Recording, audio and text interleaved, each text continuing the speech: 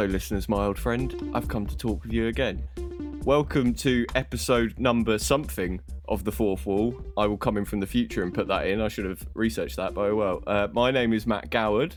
I am joined, as always, by an animator who was the most exciting thing to happen to Norwich Road until they put that little Tesco there, Mr. Isaac Kidd. I'll kid you not. The Inkerman pub, which is also on Norwich Road, used to house the ITFC in 1856, where they used to straight out the gate with the bullshit. They used to kit up.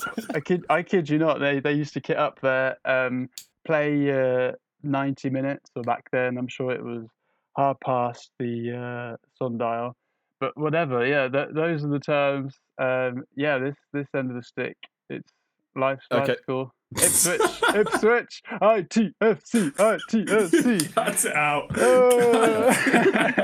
That's it. Come on, people like Ipswich. Is that true? No, I don't. I've got a story about Ipswich Town Football Club, but it's not appropriate for this podcast at the moment. Anyway, the other voice you heard is an artist who spends his days doing weird stuff with road signs while his girlfriend delivers life into the world. It's the Sheriff of Nottingham, Mr. Ryan Heath. Hello. Good evening, Matthew. Good evening, Isaac. And I believe we've got another person here with us today. Am I correct in thinking that? I know. You would never believe it. Finally, The Fourth Wall has a fourth voice. It's taken this long. It's taken however many episodes. But we are finally joined by an incredibly talented artist. And dare say the Mrs. Robinson of our friendship group at college. The wonderful... Christ. Oh my What you're God. saying there, Matt, is you're saying she's old. That I'm an old tart. No. You're telling me that I'm an old tart. I am saying that you are very attractive, Kim, and you The were sex appeal. You yeah, know were what? sex You actually appeal, look but like you were also the a woman mother from the other- figure to me at college, Kim. You stopped me from doing some very dangerous things, I would say. Oh. I can't quite that's- remember what. But then Okay. again, Mrs. Robinson lets him do some quite dangerous things, so maybe you're more of a... I don't know. It's wrong. Well, Anyway, it's Kimberly Hines. Sorry. Hello. Kim. Hello, everyone. Lovely to be here. Hello, Kim, my Lovely old to have you friend. here. You went very, you did the Queen's English there, Kim. Yeah, I've got to be posh, ain't I? Because you all sound quite posh on this, so I've got to Do put on we? my posh voice. My Yeah. phone voice. I'll put on my phone voice. I do that at work. Do it. Fantastic. I'll tell you a funny story quickly about phone voices. At work, we have to record our own voicemail, and I actually sound like the woman on the thing. So my boss was like, "Oh, Kim, you really need to record your voicemail." I was like, "No, I have. It's me." And he was like, "Oh, that don't sound anything like you." So yeah, that's my my phone voice for you. And I'm still really shit at telling stories. So carry on. Kim, honestly, I think you look like the lead character in this film, the female character, not What, Mrs. Robinson. Dustin Hoffman? The daughter, yeah, Elaine. I think you look a lot like her get up, like her style. Oh, thank think- you. Is it I the think fringe? that's a compliment.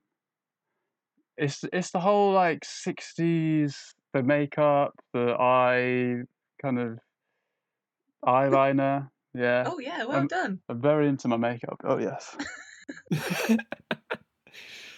That film that Isaac is talking about is The Graduate, which is what the film we are going to be talking about today. Fucking hell, I haven't hosted in so long, I can't do this shit. Fine, cut to the Anyway. music, cut to the music. Do you want me to host, Matt? No, it's fine. It's fine. Let them see how the sausage is made. So, The Graduate. It's a film, if you didn't know. Released in 1967, based on a novella from 1963 by Charles Webb. Directed by Mr. Mike Nichols. It was his second film after Who's Afraid of Virginia Woolf, which I haven't seen, but is a very heavily critically acclaimed film. Lots of awards. The Graduate itself got 7 Oscar nominations in the 1967 or 68, whenever those In the Oscars were. 1967. It only won 1, Best Director, which is quite weird because most of the times, whatever film wins Best Director also wins Best Picture. Even to this day, it's very rare that happens. But anyway, so yeah, we're going to talk about The Graduate. So I just want to start by asking if you'd ever seen it before. So let's start with our guest, Miss Kimberly Hines. Kim, had you ever seen this before? I hadn't seen it before. I'd heard about it because, funnily enough, my dad described someone that he knows as Miss Robinson the other day, and I didn't know what he meant, but now I know what he means, and I quite agree. But yeah, no, I hadn't watched it before, and I think I watched it, obviously, unlike some, so I hear, and I felt very awkward most of the film. I won't lie. Yeah. I feel like Why do you think that was? He was a bit awkward, wasn't he? Yeah. It's Dustin. very awkward. Bless him. Also, do we know James Argent, Arge from Towie? Have you ever watched that back in the day? Probably didn't. Can't say I have. I've seen Give it. him a Google. Give him a Google. It looks exactly like him. He's like a used car salesman, is he not? That's like his kind of when he was thing. when he was thin, not now, poor boy. Give him a Google. I see what you mean, though. You see what I mean? So yeah, no, I hadn't seen the film before, but yeah, I mean, it wasn't bad. But Right. Not a glowing No. review. well, I'm just quite surprised on the hype, because when you said, "Oh, this is what we're watching," obviously I had a little look on IMDb and was like, "Oh, it's got quite a good rating. This might be quite a good film," but I just felt a bit awkward. Uncomfortable. Yeah, I don't know. Maybe obviously that was his personality and it was intended. But I just felt like I was watching The Room. Bloody hell. No. No. Oh. Because I found parts of this film uncomfortable. There's actually parts I had to skip because I was just like, I don't want to watch this. I think it was like the whole affair thing. I was just a bit like, Yeah. I don't want to. That's the whole film. No, What do you mean there was the parts I had to hotel- skip? in the hotel when he's going through it, and you're just like, why is he doing this? And he's obviously a very troubled young lad. But I was just Yeah. kind of like, I can't relate to this. Personally, that's just something I did. How did you feel, Kim? What was uncomfortable? No, Was it? I don't know. It was just like, I just felt like the poor boy was doing it because he thought that's what he had to do. Because obviously he was having a bit of a crisis about now being graduated and what he's going to do with his life and stuff. And then I think he was like, oh, I should be doing this because I'm a young man. And then you could just tell he was like, I don't know. I think it was more. Yeah, I just felt very uncomfortable. Especially like, like the scene where he just grabbed her tit. Oh. So, excellent And segue. I know a thing about that actually. Yeah. Oh, okay. Well, do you want to say it? Yeah, well, that wasn't actually scripted. He just did it. Is that what you were going to say? Yeah. So, yeah, pretty much. So, yeah, apparently he did it because it reminded him of schoolboys trying to nonchalantly grab girls' breasts in the hall by pretending to put their jackets on. Yeah, did that every day. Did that all the time. Oh my god. Yeah, I mean, I don't specifically remember doing it when I was a child, but it sounds remember like something thinking I would about have it? tried. Or Yeah, I thinking mean, about I definitely in like early high school would nudge a shoulder into a boob. In A your shoulder? fantasies. You haven't got Oh, any you nerve can't. endings on your shoulder? You can feel stuff in your... well, I mean, I like... guess, yeah. Yeah, what do you mean you've got no I'm nerve? not going to kink shame you. I'm just saying, I'd Yeah, rather... no I'd kink rather- shaming on this podcast, thank you very much. Yeah, we've all got our preferences, haven't we? You can, you can take what you take what you can get when you're that age. Don't you know? You can whack a shoulder and it's fine. But I think if you continue doing that into adulthood, Whack a shoulder in. Well, In where? to the itinerary of foreplay. So apparently, when Dustin Hoffman did that, he's the director Mike Nichols started laughing loudly. So then Hoffman started laughing. So rather than stop the scene entirely, he turned away and walked to the wall and started banging his head on the wall. So that wasn't scripted either. Yeah. Yeah, I read that. I thought that was quite interesting because, again, actually, that was a part of the scene that made me feel really awkward. I was like, mate, what you doing? Don't hurt your head. And then I read that and was like, oh, that's why. Oh, that's quite good, actually. But yeah, maybe I'm just a bit sensitive. I don't know. I just felt so sorry for the boy. Just wanted to give him a little hug and be like, come on. Yeah. It's all right, you know. You don't have to rush into it if you don't want to. There's plenty of people that haven't, you know. I just, didn't really like the woman much. Silly bitch. What, Mrs. Robinson? God. Yeah, with her bad tan lines. That pissed me off as well. Oh, come on! It was that Oh my was the age of God. bad tan lines. Yeah, I get it, but still, come on. So what would you give it out of 10, Kim, overall? This is the thing, I didn't hate it. I can't knock it. I can't be like, that was shit. I didn't turn it off and think, oh my God, why did I waste an hour and a half or however long it was? But I wouldn't go, car, have you seen The Graduate? You need to, you know? Interesting. I like your perspective because I'm happy that you're on here as a female voice, because whilst watching it I was like, there's a lot of like male gaze and there's a lot of kind of almost like how a man would think, and I was just like, from the woman's perspective, how did you see yourself in some of the characters, maybe the younger one, or even in Mrs. Robinson? Did you kind of understand her, or have you just written her off as a silly bitch? Which I like, by the way. Yeah. No, to be fair, like, I think there's parts of it that you can look at, and she was obviously in a very unhappy marriage and all that kind of stuff. So I think herself, she was craving that attention, wasn't she? And maybe she felt like she had a bit of control when she was sort of getting involved with what's his chops? Benjamin, is that his name? Yeah, Ben Braddock. Yeah. Thanks. That's all right. Come on, talk to me. So yeah, I don't think realistically she was, that much of a bitch, but still it was a bit weird. But maybe I think she was lacking that affection in her relationship. She's obviously sourced it from somewhere that, she could be in control of the situation, and he was very vulnerable, and he could kind of, she could kind of maybe mold him into what she wanted, perhaps. Like a little toy boy. Yeah. But I mean, I liked the daughter. I thought she was quite nice. I didn't like her screaming. That hurt my ears. But Oh God, yeah. Oh yeah. I had to turn the TV down at that point because I was like, I had the window wide open. I was like, I swear to you, I do not have a woman in my room screaming right now.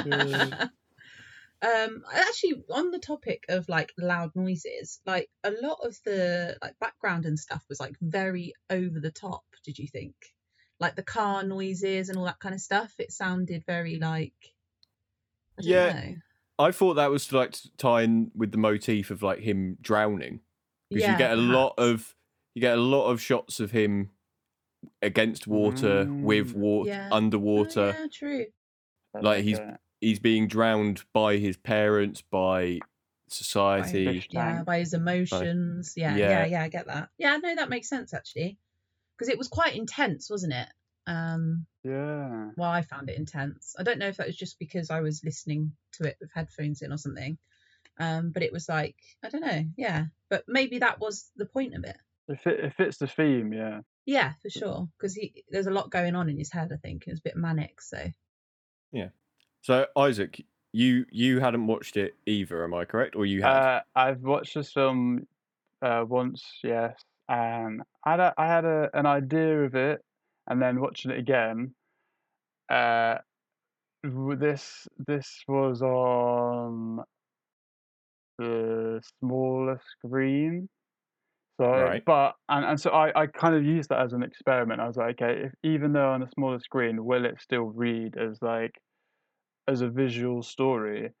And I just love the way that it's the technicality of the filmmakers, how they use like fun zoom ins and outs, and there's lots of kind of intimate moments, and then they just suddenly pull back, and you're out in this exterior shot, and there's just so many fun, like cool shots, like POV shots, which is point of view, things that just kind of catch you off guard. And also, let's mention here firstly, Simon and Garfunkel. I'm trying to read your name.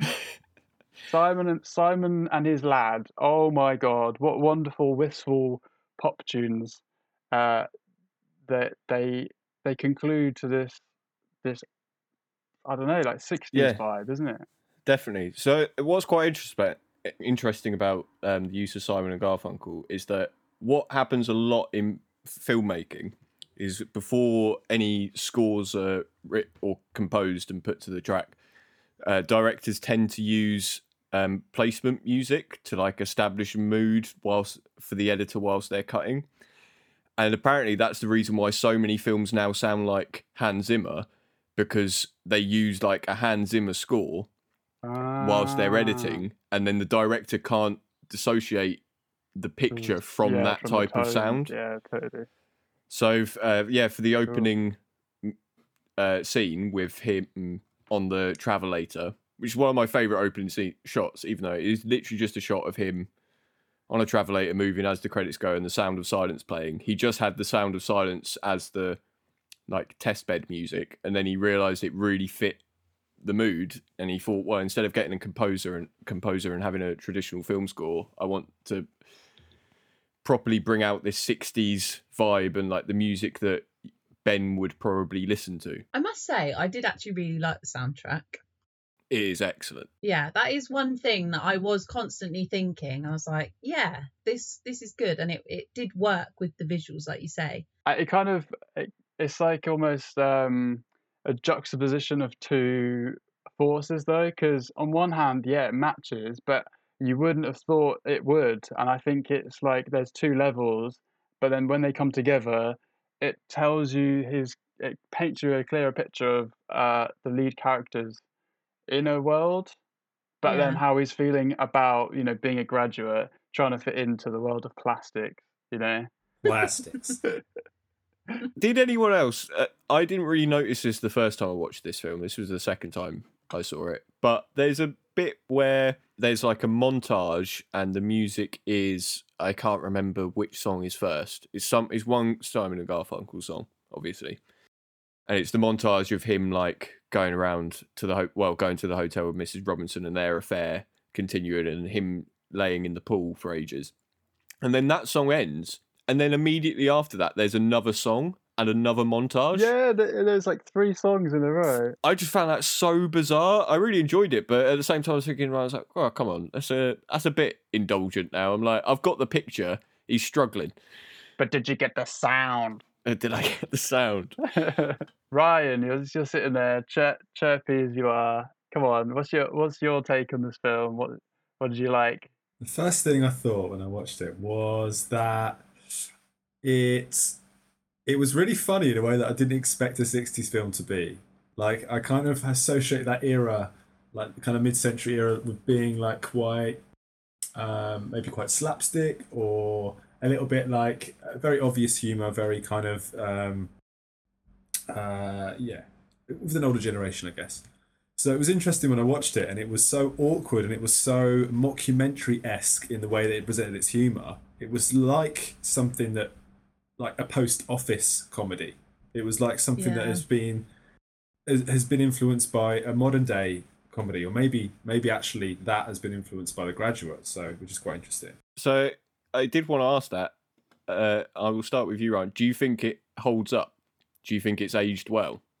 I think some of the comedies age well. I think some of the like gender stuff is probably a little bit outdated. I think the way this guy, it's maybe quite old fashioned in terms of how he treats women or how women are depicted. But that's because it's a 60s film. It's not necessarily like a noughties or a 10s or a 20s film depicting the 60s. It's it wasn't bad taste for then, was it? No. So it's almost like you can't necessarily critique it on that. But I thought, yeah, it holds up. It's quite visually, it's quite beautiful. I just love I love 1960s as like a vibe, as like a style. It's timeless, I think. I would say the colours and everything in the film is really, really nice. You could Yeah. I would quite happily have quite a lot of the stills, like as prints and things like that. That would be like Get them on Etsy. very nice. Yeah, but you know what I Get them on mean, Etsy. though. Like Yeah, I know that what you sort of mean, yeah. thing. It was very, very, very visual. I liked that Yeah. part of it. Don't get me wrong. It's just, yeah, I think him as a character, I just wanted to give him a squeeze. Like, you know, just, It's painful, isn't it? And if that's Yeah. not your type of film or comedy, like some people are really all right with watching uncomfortable stuff, but like I've shown certain things to mates, family members, and they've been like, "Oh, like turn it off! Like this is too cringe. Like I can't Yeah. deal with it." yeah. But I love it. I lap up the cringe. I think by the end, because he started to sort of like loosen up a bit, didn't he? Like, Oh my god! especially towards I can't. Oh my god! I just had to like take that in. That little. What, lap up the Oh cringe? my god! It's just so bad. Get your head out of the gutter, right, Isaac? It's so. Oh, because it sounds like, yeah, okay. No, I honestly, I've just never heard like those two things like said together. Like usually you oh my god, yeah. When we finally get big enough to do merch, we'll have to have a T-shirt that just says "lap up the cringe." Yeah, fourth wall, lap up the cringe. Oh my god. It's true. I can't get enough. But you can, Kim. You've had enough. I've had enough. What? You've had enough of the cringe, mate. Oh, right, yeah. No, I think actually, as much as I say that he cringed me out and stuff, I started to warm to him at the end because he started to relax a bit more. Really? Yeah. I feel the exact opposite. Oh, okay. Oh, really? Yeah, I Is that, like the is last. that 'cause you're an awkward fuck? Yes, exactly. The first 45 minutes of this film, I so sympathise with Ben as a character. No, he was a prick, mate. Did you sympathise with him? No, he becomes a prick. So wait, He's no, like, this come on. He idea. loosens Come up, on. mate. We He need to loosens stop it. up. No, he doesn't. He becomes really wound up and uptight and starts No. stalking He was having a laugh Elaine. at the back of the bus. He was Innit? having a laugh. But wait, Innit? no. Okay, right. Let me say my point. So He got what he wanted. He went out, he went for Did it, he? and he got it. He went for it, yeah. Whereas first of all, Well, he yeah. was like, "Oh, I'm confused. I'm so confused." So, oh, I don't know what I Wait. want. Oh, I'm shagging a woman, an old woman. Ah, I don't Yeah. want to do Oh, my this. life is so hard. Oh, no, lapping up the whoops. cringe every night. I'm lapping it up. Yeah. Whoopsie, I'm in love with your daughter. And then it all goes a bit... And he was like, no, fuck it. I'm going to get there. And then his car dies and he's like, I'm still going to get there. And I believed in him. He was a good old boy at the end. okay, Yeah. all right. I'm glad we have different viewpoints. I'm not glad we're all talking over each other because that's going to make my life a fucking nightmare tomorrow editing this. But thank you anyway. Oh, well, it gives you something to do, doesn't it? No, so at the beginning of this film, I sympathise with him as like this disillusioned, aimless character.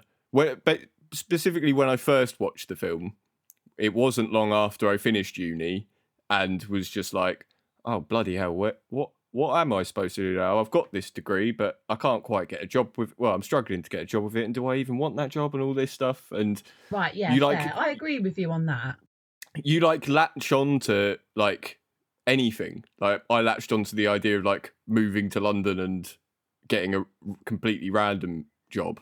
So not as bad as banging my parents' friend, but ended up being quite damaging in the end. Anyway, but the last half of this film, after it all comes out between him and Mrs. Robinson, and he's like, oh, you know, he goes to his parents and he has, I don't like him when he goes on the date with Elaine and he's trying to make her like not like him. Oh, yeah, Because that he was a can't- bit annoying. That's Oh, really when horrible. He takes her When he to takes her the strip club, club. doesn't he? Because Yeah. he's trying to, yeah. And then he chases her out side. Apparently, that whole bit was guerrilla filmed. Like all the people there aren't extras; they're just randomers on the street because they can. Oh, that 60s vibe again.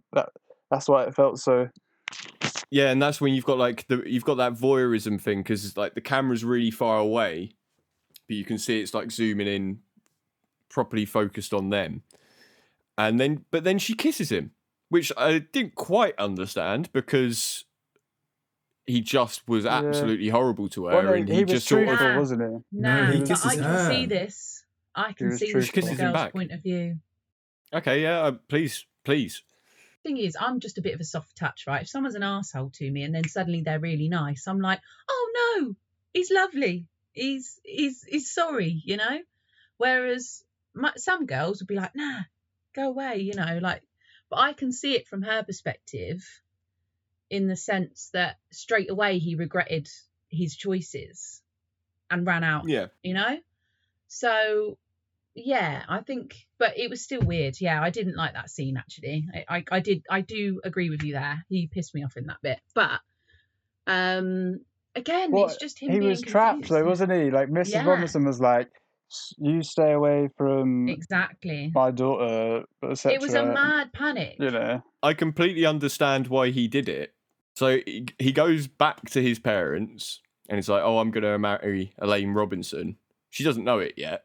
They've been on one date, which, Yeah. you know, seems a bit mad. Go on, Kim. No, I just think that he's just falling in love. Do you not think it's him doing another, like, latching on to the next sort of thing that he thinks he can find meaning and purpose in? Like banging Miss Robinson. It might be. Mrs. Nah, Robinson. it might be. But maybe that's love to him.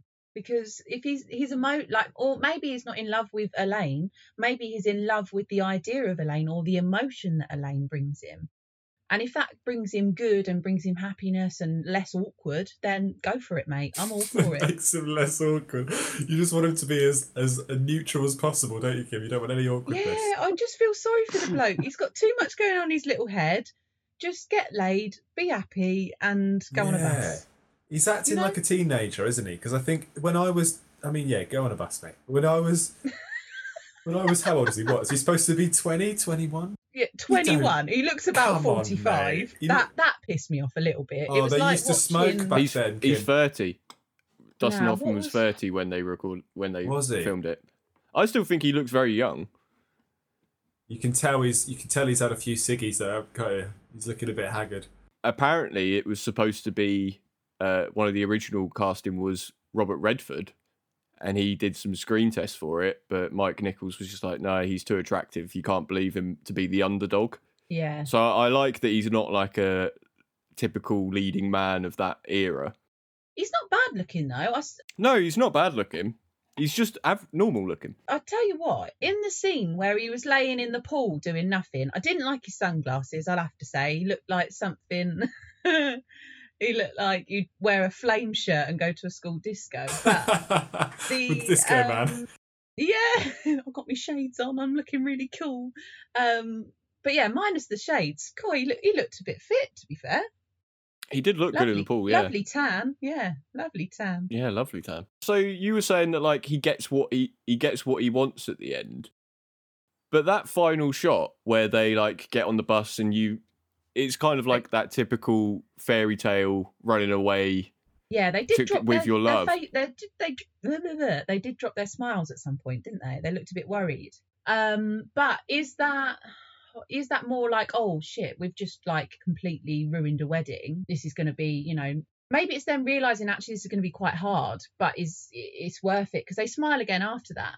I don't know. I took it as, oh my God, this is amazing. Everyone's staring at us on the bus. This is really funny. Oh shit, actually, this is quite scary because neither of our parents are going to be very happy with us and all that kind of stuff. And again, everyone's staring at us. Actually, this is maybe a bit awkward. And then they start smiling again and it's more like, actually, we don't give a fuck. That's how I portrayed it.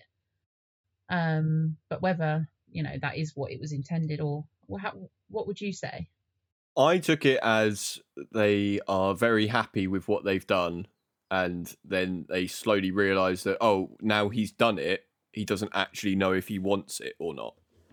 Right, and he's okay. like, oh, I've had this goal, get Elaine, run away with her, and now he's done it. He's just like, oh shit, there's something after that goal. He hasn't been thinking about what comes next, and now he's like, oh, am I going to be spending the rest of my life with her? Am I going to be unhappy with her like Mrs. Robinson was unhappy with Mr. Robinson? Maybe, but maybe that's just him as an individual, because he's always questioning. You know, straight out of uni or college, whatever, he questions. He does something else. Do you know what I mean? He's always questioning. So perhaps that is just his personality. He's just a bit of a worrier. Yeah, anxiety. Yeah, I can certainly relate to that. Well, yeah, I can relate to that. But yeah, what do you two think? This whole film's just been about corruption and how the choices have been made for him, and it's like he's finally made his own decision, which was, you know, through what he perceived as love. So he was like, I love this woman, and the working world, you know, this illusion of the world is telling me that I should marry her, so I'm going to do that. And I feel like he follows that, and obviously, you know, with his car breaking down and in that upsetting scene with the wedding, it was just like that last kind of hurrah, and then he's finally free, and then it's like, well, okay, well now no one's telling him what to do. They literally have to think on their feet. So that to me was that last scene. Yeah, it's a tricky one when you're kind of talking about and analysing not only films that have been out for a long time, but films that have been hyped up and have been sort of put on a pedestal by the film community. People love The Graduate. It's seen as an iconic movie. And I think when you talk about it and you talk about the meaning behind the film, you already have so many other people's opinions and so many other people's thoughts, and it's referenced so much in popular culture that you sort of feel like you almost know exactly what the film was about without having time to process it. I feel like when I watch a new film, a contemporary film, it's a bit different because it hasn't had long enough in the world for it to be scrutinised and analysed to the extent that a film like this has. So it's interesting when you talk about it, Matt. I'm wondering if some of that comes from you reading about it and it being referenced in other people's podcasts and other people's conversations. So I'll be honest, I really didn't know much about The Graduate when I first saw it. I did know the final shot, but I didn't actually know about them dropping their smiles. So I just know, all I knew was that he gets on a bus with a girl in a wedding dress. I assumed it was their wedding for ages. But I completely get what you mean. There's so many films that I've seen that are held up as like cinema's greats that I've watched and I'm gone, I don't really find it that great. The Graduate is one of the few. What can I think? Citizen Kane. Okay.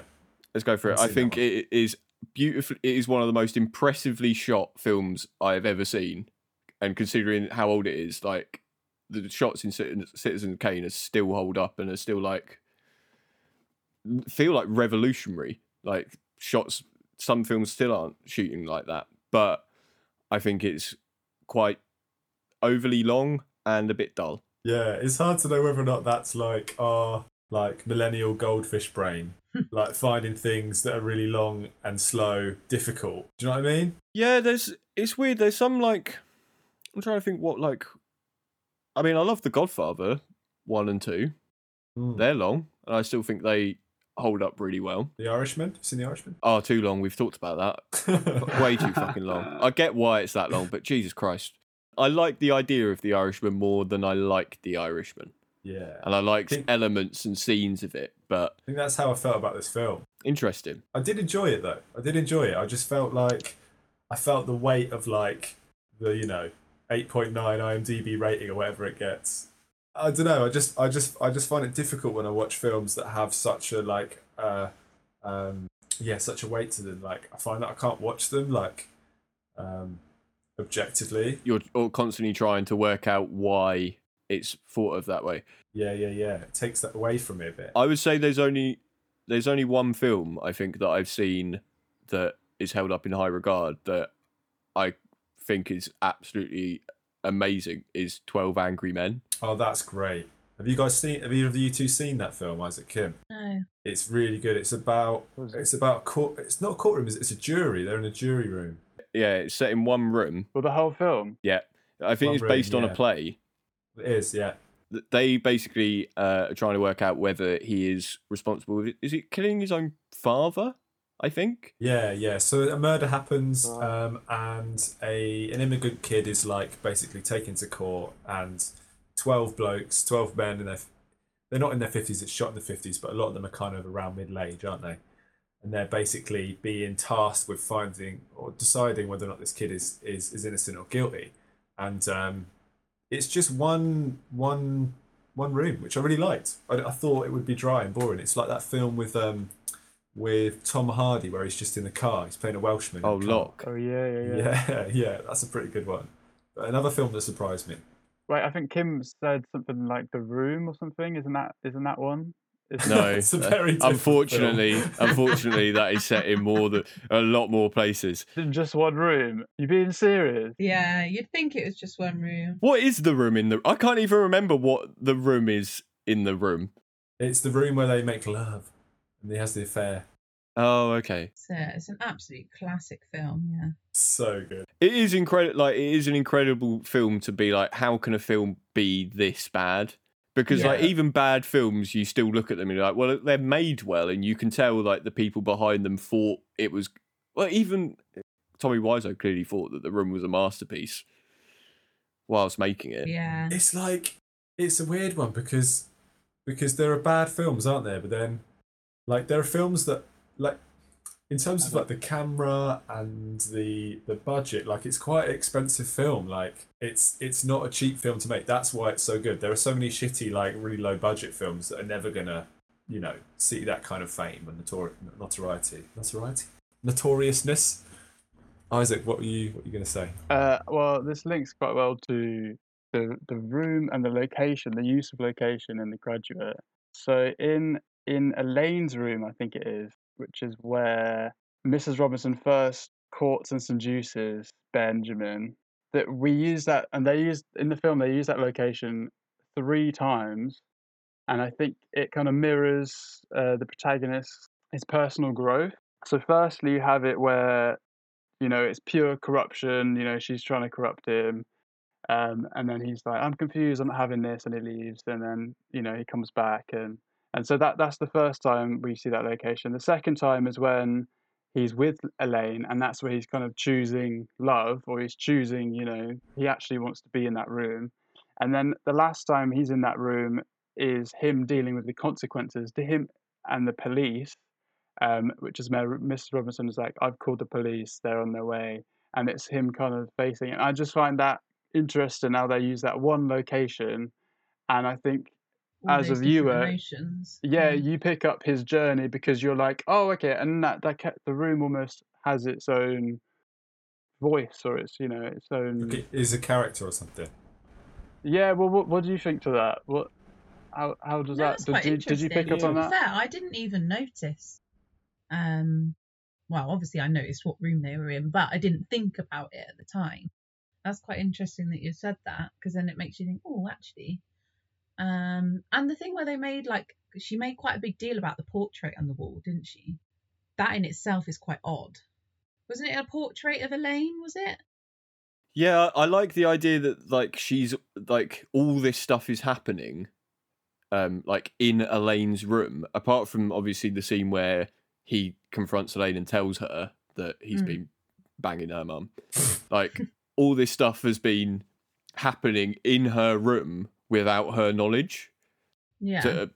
Prior to that. Yeah, true. And like even though like her portrait is there and like she is literally hanging over them, like the idea of her is like towering over them, and they are still doing all this stuff. It's quite common, isn't it, when people do naughty things in rooms? They want to turn the photos down. Yeah, I've never done Yeah, that. so I feel being like watched. Yeah, I feel like I'd do that. You thinking that you would know if someone was fooling around in your own room if there was a picture of you there?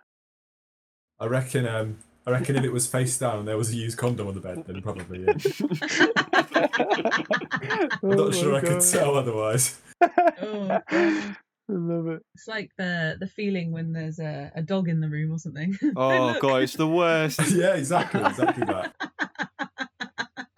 So yeah, no, I like that thought of the room. I I do want to talk about that first scene where she does seduce him in the room, though, because I think that's one of the funniest scenes. It's where really good. What about like the It's really flashing Yeah. scenes to like a boob? it's the fact that every time it cuts to a boob, Did you try and pause it? Did you try and pause it on time? I'm not Oh going to my pause God. a film from 50 years ago when I have the internet. Yeah. Anyway, it's when you get the little flash, and every time there's a flash, he just goes, "Oh God, oh Jesus, oh my." Yeah, his reaction shots. Yeah, Oh it's my like God. perfectly timed editing with the shots of oh. So it's like you're really seeing it through his eyes. I was laughing out loud at that. Yeah, no, I liked that because it did really just capture his total fear of the situation, didn't he? It's like he Yeah. wanted to look, but he didn't. When you're looking at something you shouldn't be looking at, or like if you're watching the telly and there's something like really gross, like it's like these A&E programs. It's like, oh, he's lost all his fingers or whatever. You're like, oh, I don't want to look, but you do. It's Yeah, kind of yeah. like that. Where you just Exactly like so that. having those flashing images, it just showed how he was just like, no, I'm not going to look. Okay, I'll have a little look. Okay, I thought that was Yeah. really clever, actually. Yeah, Um, I mean, Appreciate yeah. that. It's funny because imagine if this film was all the characters were gender reversed. So imagine the men were women, the women were men. I feel like this film would still be as funny and still as like good, even. And I feel Yeah. like the themes, yeah, because there's a lot of like sexualization of things. But if that were the case, I still feel like it would still work. So Yeah, if we no, I were seeing totally like get it. flashes of like the man and the man was trying to Yeah. seduce her, I feel like because of our culture, it'd be a bigger talking point. But I think that's kind of why this film works, is because it's like, how often does a woman seduce a young man? Oh, well, I'm not Exactly. sure. Like, that's just Well, yeah. I mean, the right woman might, but it's that interesting thing though, isn't it? Where whenever you hear like stories about like male teachers who seduce their students, and it's like found naturally very abhorrent, but then when it's the other way round, it does. Yeah, it's not taken as seriously, or not it's not taken as predatory. It's like, circumstances, but yeah. yeah, obviously if it's like a really horrible case, but I remember there were stories about like female teachers getting with students when I was at high school. Not at my high school, but the general consensus among like boys my age was, oh, what a lucky fucker. But even in like you've got to think like other films and like even just growing up, like this is going to sound like a really pathetic example, but I remember growing up and loving Busted. Right, the band. Oh, That's yeah. not pathetic. I know. Hello. And like their music videos and stuff with like the teacher that they were all in love with and stuff, and we were all like, that's so cool. Like that was sort of seen as a positive thing, and like realistically their who they were sort of their audience were children, so like looking at it from that point of view, that was all okay. But like I don't know, it's quite an interesting, because that's still, you think how many years on that was from this film, and that's sort of still seen as like a thing. It continues today, doesn't it? Pop stars and young audiences, yeah. Yeah, it's a fantasy. Like, yeah, I think it's just it's a kink fantasy that has found its way into the mainstream, and like people accept it. Yeah, but realistically, like from your point of view, like when you're growing up, like girls are like, girls, and then at what age do you get like, oh, actually my teacher's actually quite fit? Like, do you know what I mean? Like when do you know what I mean though? Yeah. Like when does it go from like girls to like, oh, actually she's wearing a tight skirt, and are you thinking that the Busted, the band, were trying to they already had like that, they already understood that kind of puberty level, maybe like that's what they were tapping into? Yeah, I would say so. Maybe not in like a weird way, I just mean just in a like, relatable way. Women are into men like at 13 or whatever, or I don't know, I don't know, like I've gone off on a bit of a tangent here, but it's just quite interesting how that kind of how that kind of concept is still a very much, and even today, I'm sure that there's 14, 15-year-olds that are like, oh, she's a bit nice, or like that fancy their friend's older sister and things like that. They start going round and being like, oh, yeah. Like, I don't know. I think it's quite interesting. I think it's just interesting relating like him, discovering how he feels and all this kind of stuff. And like that's an interesting concept to relate it back to. Because, perhaps people, I don't know, like, would people of that generation watched the film then? Do you know what I mean? Like, realistically. Yeah, who was watching? Who was it for? Who do you think the audience was? Yeah. That's an interesting one. Like, who do you think, Matt? Are the college graduates? So that's what I've got an interesting little thing about that. So Roger Ebert, who was big famous film critic, when he saw The Graduate in 1967, he hailed it as the funniest movie of the year, and he gave it 4 stars. And then when he saw it 30 years later for the 30th anniversary, he dismissed it as dated and a lesser movie. He said it's a movie about a tiresome bore and his well-meaning parents. The only character in the movie who is alive, who can see through situations, understand motives, and dare to seek her own happiness is Mrs. Robinson. Seen today, The Graduate is a movie about a young man of limited interest who gets a chance to sleep with the ranking babe in his neighbourhood and throws it away in order to marry her dorky daughter. He goes on to say that the movie was of its time, but its time has passed, and he asks what murky generational politics were distorting my view the first time I saw this film. Just come out of college, mate.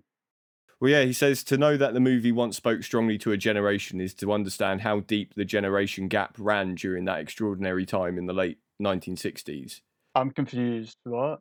We think of the 1960s, don't we, as being this kind of free love. This sort of free love era, but it wasn't. Like it was still like you were in the minority if you were a hippie. Like it was still very much like the 50s. It was like boomers and millennials and zoomers these days, I think, isn't it? I know you're watching Mad Men at the moment, Ryan. I am rewatching it, but that has a lot of the same sort of stuff in it. You have like 2 of the like main female characters, Peggy and Joan. Joan is like a very forward-thinking, she's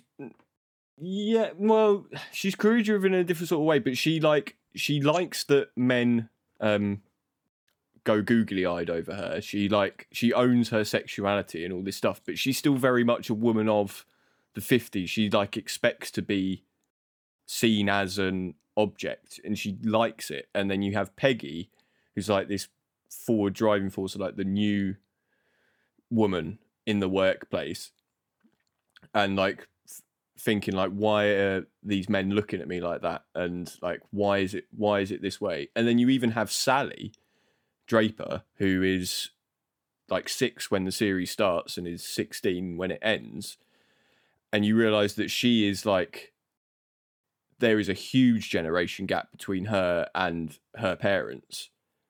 And what I quite like about Mad Men, especially with Sally as a character, is that she's essentially our parents.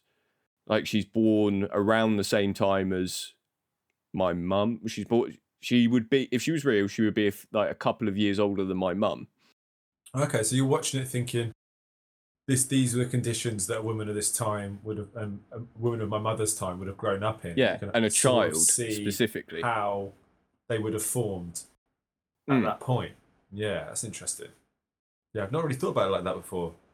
I think it's quite interesting when you think about your parents as your age or your parents as younger, because I often wonder, like, yeah, would you have got on with them? Like, what kind of things would you have different opinions on? And my mum in particular, like, she was born of like a kind of very sort of religious, like 50s-esque kind of stiff upper lip generation. But not everyone was like that. Miss Robinson in this film, she's quite sort of she smokes, she's out having an affair, she's not afraid to be sexy. She doesn't fit the kind of older archetype of the era, if that makes sense. Yeah, I mean, everyone smoked in the 60s. Yeah, to be fair. Yeah. I don't know, that wasn't really a thing specifically reserved for men, but you're right, she she does very much own her sexuality. Again, Mad Men, there aren't many female characters in Mad Men who do that. I just want to talk about Mad Men, but I won't, because we will do a full episode on it eventually. But yeah, it is interesting. It's like, well, you say about your mum. My mum was brought up in, like, my grandma is a very strict upper lip, you know, keep your feelings to yourself type, or was keep your feelings to yourself type person. And yet my mum is definitely of like the hippie generation, like past the 60s, but like in the 70s, she's very much a free love, free spirited kind of person. But it's that act of rebellion that, you know, is always going to be common. I definitely rebelled against my parents. Talking about rebelling, then, do you think, in an element of it, he's doing it to kind of, you know, like when he ends up, this is a totally different angle. I'm not saying this is my point of view, because I think he just went for what he wanted. But do you think him, you know, obviously he declared his love to his, you know, his parents said, like, I'm going to marry this girl, blah, blah, blah. And they're like, what the fuck? She doesn't even know about it. Do you think him, like, making that extra effort to go after her was actually a little bit of rebellion against his parents? Yeah, Like, I do. Defo. I think it's rebellion against his parents and society. But at the same time, could it be rebellion but also what he really wanted? Or is it just pure trying to prove everyone wrong and I'm going to get what I want sort of thing? Do you know what I mean by that? Like, it could be a bit of both, or it could be... I still think that he was trying to prove himself wrong, because for so long he was like, I'm a failure, I've got nothing to go for, blah, blah, blah. And then by the end of it, when he got a bit of confidence, he was like, do you know what? Actually, I'm going to prove everyone wrong here, including myself. So it could even be a bit of rebellion against his emotions, perhaps. I don't know. He's not a failure, though. Like, he's supposed to be an incredibly smart... Oh, yeah, for sure. But he certainly felt one. I think it's the expectations on him. That first scene at the party where they're parading him around. I love the cinematography in that scene, because the camera is just only on his head. So like it's just following him, and it's just like, new person here. Oh, come on, Ben, meet so and so who you haven't seen in ages. The scene of where he was in his like scuba diving suit or whatever it was, I felt really claustrophobic watching that scene. Same. And I don't know, like, I'm not scared of water or anything like that, or yeah, it was just like, that was one of the things, you know, when I said earlier about like the sounds being quite overwhelming, like I felt quite, and it was really clever because I felt like I was almost trapped in that suit with him, you know. Yeah, and there's even that bit where his parents literally push him back underwater. Yeah, they push his head but back again, down, is that kind of a concept of his parent? You know, obviously we visually saw that, but really that's what his parents were doing throughout the whole film, pushing him. So yeah, the more you talk about it, the more you think about it. Actually, you know, although I said at the first, like, oh, you know, I don't think I'd watch it again. It is really interesting for me because obviously I don't do this. To talk to you guys, and actually, you know, more and more I'm like, oh, actually, you know, I did enjoy the film. You know. Yeah.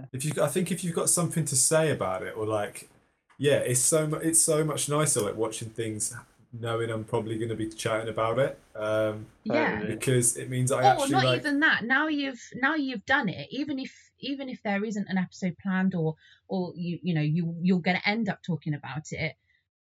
I think now after doing this, I will then go away and watch films and series and things like that with a different point of view of like, oh, actually, how would I talk about this with someone? Because quite often I'll just watch something and go, oh, that's quite good, and not think about it again. So I think that's why that's why we talk about films and books and things. Yeah, for sure. I think it's, you know, more and more as we speak, I'm kind of getting the importance of it. Yeah, I find it really interesting actually. I've just had this like groundbreaking realization as I'm talking. Boys, we work as a podcast. That was pretty much it. It was that like so much content comes out at the moment that it's people's reactions are reduced to like one tweet now, and then it's like, oh, the next thing comes out. We got to talk about that. I'm very guilty of either jumping on the hype of something because everyone's saying how great it is. I'm like, oh, I have to like this. Or if someone says, oh, this is shit, I'm like, oh yeah, that was shit, wasn't it? But actually, there might have been parts that I really did enjoy, but I didn't take the time to think about it. Whereas now, if someone, I don't know, an hour ago, if someone said, "Oh, what did you think of The Graduate?" I'm like, "Yeah, it's all right." But now I can be like, "Actually, this was interesting. This part actually related to this," and Yeah, it's not black and white, is it? Like, yeah, I know what you mean. no, It's nice, isn't it, to be able to like take away and think about things in a kind of deep way, but not like writing an essay about it, not getting oh deep. god, yeah. Oh no, getting- that not ruins feeling like that you're in ruins a films for me. crit or a critique or something. With us, Yeah. us as well, it's tough to, because when you come, that feeling when you come out of cinema and you're just like, oh my god, that film was amazing, and then a day Yeah. later you're like, why did I let that film? Like, what's going on?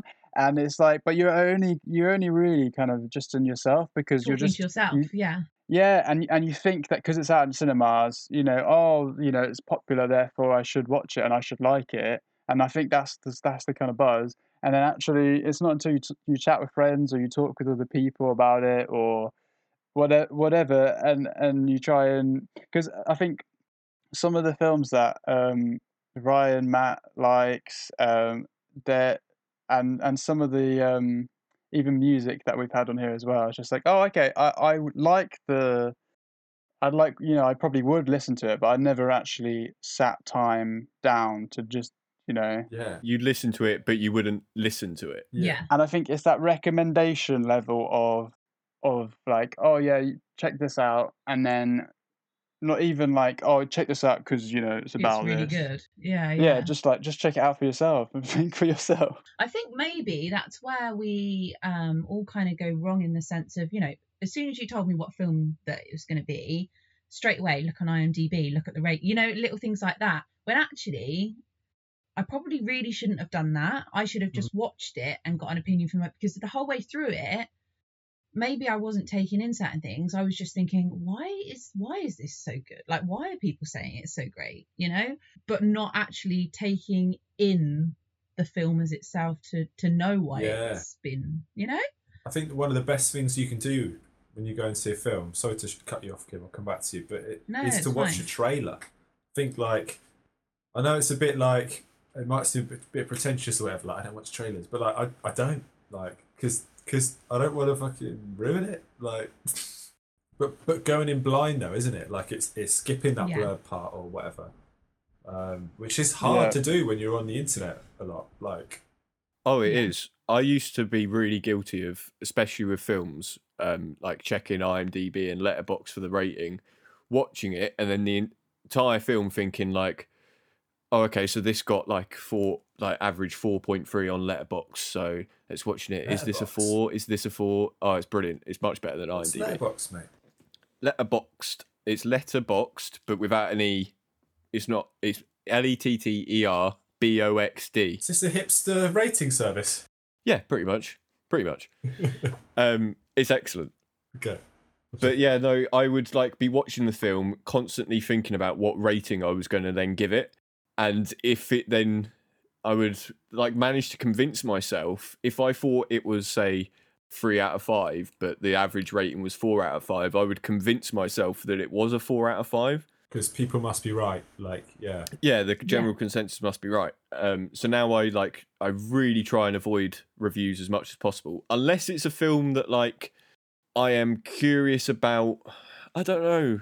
I don't tend to do it anymore. Or like, so I'm going to go see tomorrow. I'm going to go see Spiral from the Book of Saw. Okay. Because I used to love the sort of, they're like a guilty pleasure of mine, the Saw films. They're all fucking terrible. The first one's very, very good, but I've seen every single one. There's a new Saw film out there. There's a new Saw film with Chris Rock. Fair enough. Oh my god! I saw one review of it that was a 3 out of 10. That made me want to see it even more. Okay. But to be fair, the place that gave it a 3 out of 10, I don't normally trust their movie reviews anyway. But yeah, I definitely try as much. I don't watch trailers anymore. I remember after what I did really like, which Rogue One did, the Star Wars film, they did a fake trailer essentially. Loads of shots in that trailer aren't actually in the film. They set the tone for the film, Okay. No, there's that famous shot in the trailer where Jin's walking on the walkway and a TIE fighter like comes up in front of her. That never happens in the film. Interesting. So after that, I was like, right, I'm not going to watch any more trailers. And I remember refusing to watch the trailer for The Last Jedi. And then I went to go see The Last Jedi. And what did they show right before the film? The fucking trailer for it. For the film you were watching? Yeah. What? Why would they do that? I was so annoyed. I'd lasted Oh my God. I was on a date with someone who Oh, I so you think this was can't, like like- my third date with them. Oh, And I God. literally went, I'm sorry, and just put my hand in front of my face and put my fingers in my ears just to, you know. And that's when they knew it wasn't meant to be. I was with her for like another year, but it's fine. But yeah, I agree. I think that talking about films is, or just not films, just talking about media, art, like really helps you form your own opinion and listening to other opinions. Yeah, because when you talk to people, so I think it's nice when you talk to someone that's got.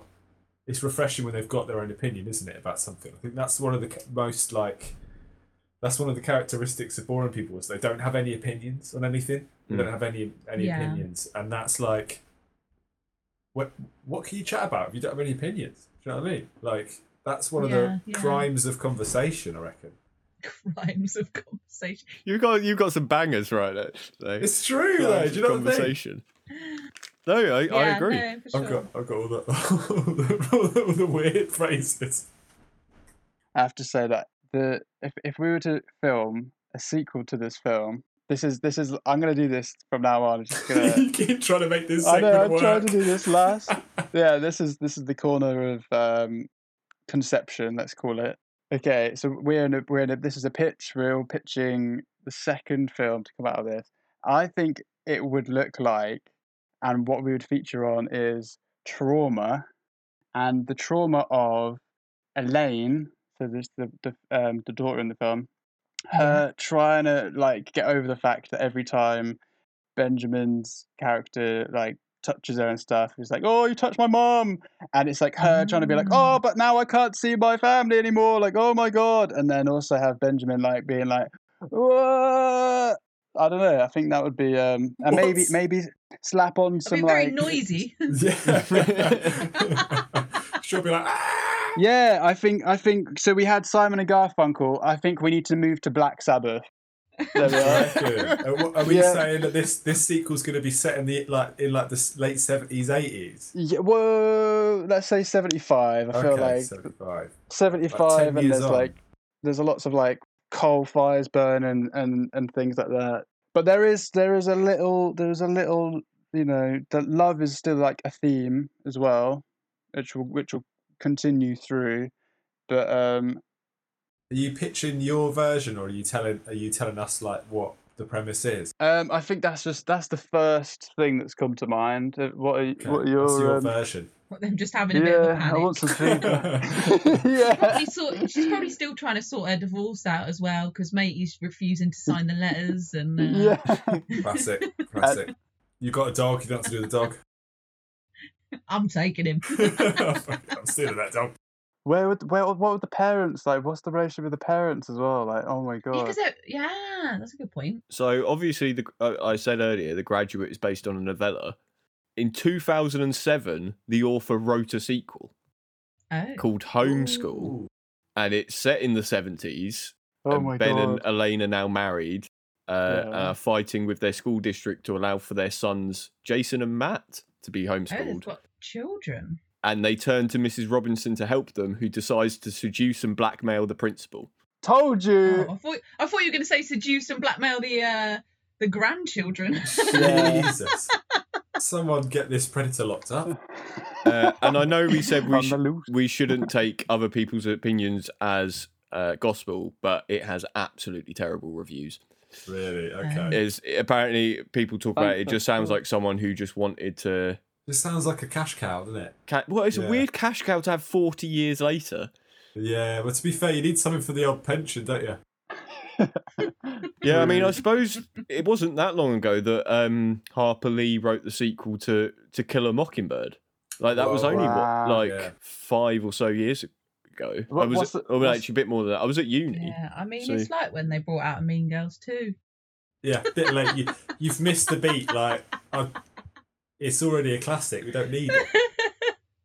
Has anyone here ever seen American Psycho 2? No. Nah. Starring Mila Kunis, What? who plays a girl whose babysitter is murdered by Patrick Bateman, and then she decides to become a serial killer. It's got William Shatner in it, who plays her professor. It is one of the Crazy. worst films I have ever seen, but I had to watch it because I loved Is it American not a piss Psycho. take? It No? sounds like a piss take. It is a legit sequel that is just terrible. It's clear it's not made by the same people. It's like, have you seen how many sequels there are to Jarhead? There are sequels to Jarhead. There are sequels to Jarhead, but they're not written or directed by Sam Mendes. None of the same cast, and it doesn't have the actual same point of Jarhead, which is like about the boring idleness of war and not knowing what you're actually fighting for. I think they're just like gung-ho war films. They did a Titanic 2, didn't they? Oh my god! I think it's called Titanic 2, Down with This Ship, I think it's called. And it's it's got 1.6 on IMDb. Are you having a laugh? Is this true? No, this is true. Google it. It's a Titanic 2, though. Wait, what's the title of it? It's got someone called Bruce Davidson in it. Don't know who that is, but... Oh yeah. Oh, yeah. How I know would you- Bruce how Bruce would you- Davison. Wait. So the first ship, the first Titanic, it's under the sea, Yeah. and then does this take place like under the sea? No, there's a terrorist attack on Titanic 2. Yeah. Yeah, So it's of not course. actually a sequel to Titanic. I believe Titanic 2 is made by this company called The Asylum, and they do loads of they do Snakes on a Train. Brilliant. They basically do like remake it's hard to explain what they even are. They just I think they did Sharknado as well. Also, that's the only sequel you're going to get out of that. Snakes on a Train. How many other pieces of transport Modes rhyme of with plane? transport. Snakes on a minibus. Snakes on a tram. Tram. Oh, please, Snakes on a Tram set in Sheffield. Get these motherfucking snakes off my motherfucking tram. Oh my god! Yeah. Oh god. There we go. We've got a 1 minute Instagram segment there. You know, we were saying about like this Mrs. Robinson like being all seductive and all this kind of thing, like the older woman type thing. There's something about here, the casting. Apparently, Mrs. Robinson was meant to be cast as a French actress. I can't pronounce her name. But it says the motivation for this was the cliche in French culture that older women tend to train the younger men in sexual matters. Train them. That was the vibe he was going for, but then obviously she didn't end up playing her. But they still kept that element in, didn't they? Like it was very much like she was teaching him the ways, you know? Jeanne Moreau, I'm going to guess that's how you pronounce her name. The actress who was... Yeah. What is interesting, like I said, that Dustin Hoffman was 30 at the time. Mrs. Robinson, Anne Bancroft, was only 8 years older than him. Oh, wow. The song Mrs. Robinson, which came first, the film, the film. narrative, and then So I think all of the music for The Graduate was already written, apart from Mrs. Robinson, I believe. I think Right. even Sound of Silence definitely existed. I believe Scarborough Fair did as Scarborough well. Fair, yeah. Scarborough Fair. That's Well, no, right. Scarborough Fair is like an English ballad originally, isn't it? Yeah. I love that version of Scarborough Fair. It's like, oh, and April Come She Will. Oh, what? That's the one of the songs when they play two songs in a row. It's April Come She Will and then Sound of Silence. there's just something so tranquil yet poppy about this music in this film. Yeah, it's quite ghostly, isn't it? Or like quite like it feels like it's sort of other word. I don't know. Is that the right word? Yeah, Help me it's out here. haunting. Haunted, yeah, it's so the voice and his wispiness just feels like it could pinch you. I feel. Oh my god. I've just found something amazing. Oh yeah. You know I said about Busted? Have they been cancelled? Nah. the song Crash the Wedding by Busted was inspired by the film's wedding crash scene. Bam. This oh film? my god. Yeah. It's all come full circle. All links back to Busted. Oh my god, that's amazing. I'm so glad I just read that. The universe is connected. That is like, but do you know what? How glad I am that I've said this before reading that. That is just really. I know my point wasn't connected to the wedding crash scene, but it just shows that, you know, maybe this film has influenced in more ways than one. When I thought about when I first saw this film and that the wedding crash scene, it reminded me of another sort of bad sequel, Wayne's World 2. They crash a It's mentioned wedding, this and here. so he says, "I'm so rushed off my feet looking for Gordon Street," is a reference to the 1993 film Wayne's World 2. Yeah, there you go. Busted had levels, didn't they? They had some levels. Mate. That was The Graduate. Thank you very much for listening. If you managed to stick to the end, I was your host for this week, Matt Goward. Next week, we're handing over the reins to Ryan Heath. And Ryan, I hear you've brought an album for us. I have. We're going to have 2010's My Beautiful Dark Twisted Fantasy by Kanye West. I cannot wait. A very polarising album to some, but we'll all talk about it next week. So I hope you don't. Thank you. I hope you listeners don't run away. Dung, dung. Thank you for having me. Yes, thank you very much for being on, Kim. What a pleasure to have Thanks a fourth very much. voice Thanks, on mate. the fourth floor. Lovely. It's Lovely. been very enjoyable. Thank It's given my you. evening a purpose. Good. That's all we need, a purpose, so that we don't go bang our parents' friends. And on that note, we're going to love you and leave you. We'll see you next week. And we will definitely see Kim again sometime soon. Very soon, Okay. I hope. So yeah, Look forward to it. see you next week for some Kanye. Bye.